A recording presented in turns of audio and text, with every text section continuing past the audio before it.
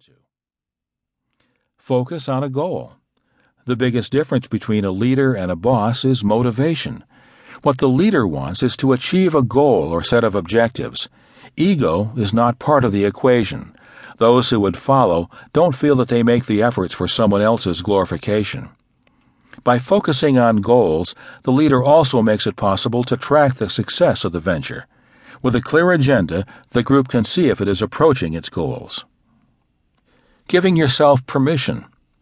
For similar reasons, being persuasive, popular, or charismatic isn't the same as being a leader. And a good thing, too. Few people have that sort of animal magnetism, and yet many who don't still want and need the ability to lead no matter where they find themselves. But when you know that anyone at any level can lead, you've given yourself permission. No longer do you have to wait, frustrated and angry that nothing happens. By taking responsibility for a goal, leaders also take charge in their own lives. In the process of helping a group strive toward a common goal, leaders actually do become bosses of themselves. Leading at work. The most obvious place where you might find yourself needing to lead is at work. If you have people who work for you, you need to get them to do their jobs. You might have to get other departments to buy into your plans, or talk your boss, everyone has at least one, into accepting your recommendations. That means gaining active cooperation. Spreading leadership around. Leadership can't be relegated to managers either. Many aren't good leaders, and even the best managers can't oversee all the things that need to be done. If no one below the managerial level is willing to lead, nothing gets done. Small tasks in and of themselves may seem insignificant, but add them up over a long enough period of time, and inattention can turn to financial disaster for the entire company. Leading in society. Leadership may be typically associated with business, but leading is necessary in all parts of life. Nonprofit organizations offer a broad view of the various needs for leadership.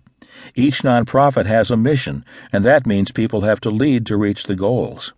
Leadership can happen in an executive office or other high-ranking position. It can also come, as in business, from people willing to roll up their sleeves and take full responsibility for getting a job done. Although it's important for socially oriented organizations to have the right top leadership, it's just as important to have leadership throughout. The person who makes sure the community theater has a set for its next production. Someone to put together the volunteer cooking schedule for the Kids Baseball Association. Someone to arrange the blood drive at the community center. People skills. Skills for leading are vital. You can't be a leader without them. The first type of skill is working with people. Because leadership always involves others, you must learn how to effectively coexist and pursue goals with them. They fall into three categories: communication, motivation, coaching. Leadership cannot exist without communication. If people can't communicate with each other, they certainly cannot work together and ensure that as a group they accomplish their goal.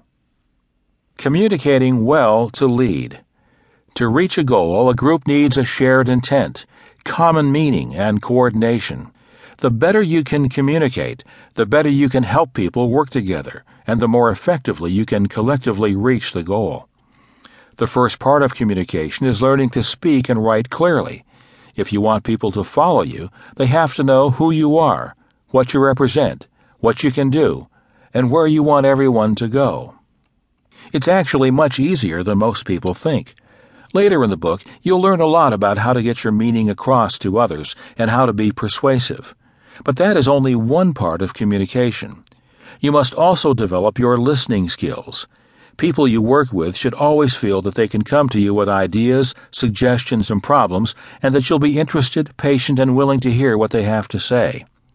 Finally, you must learn to involve the people on your team in meaningful ways, giving them the power and the opportunity to make a difference and working to recognize and retain them. Stoking the motivational fires. To really motivate people, that is, get them to approach a goal in a creative way, you have to combine various approaches. That may include such traditional methods as rewards and public recognition of accomplishments of team members, but motivation also extends to helping people find new ways of approaching their tasks and helping them find value for themselves in what they are doing. It's creating an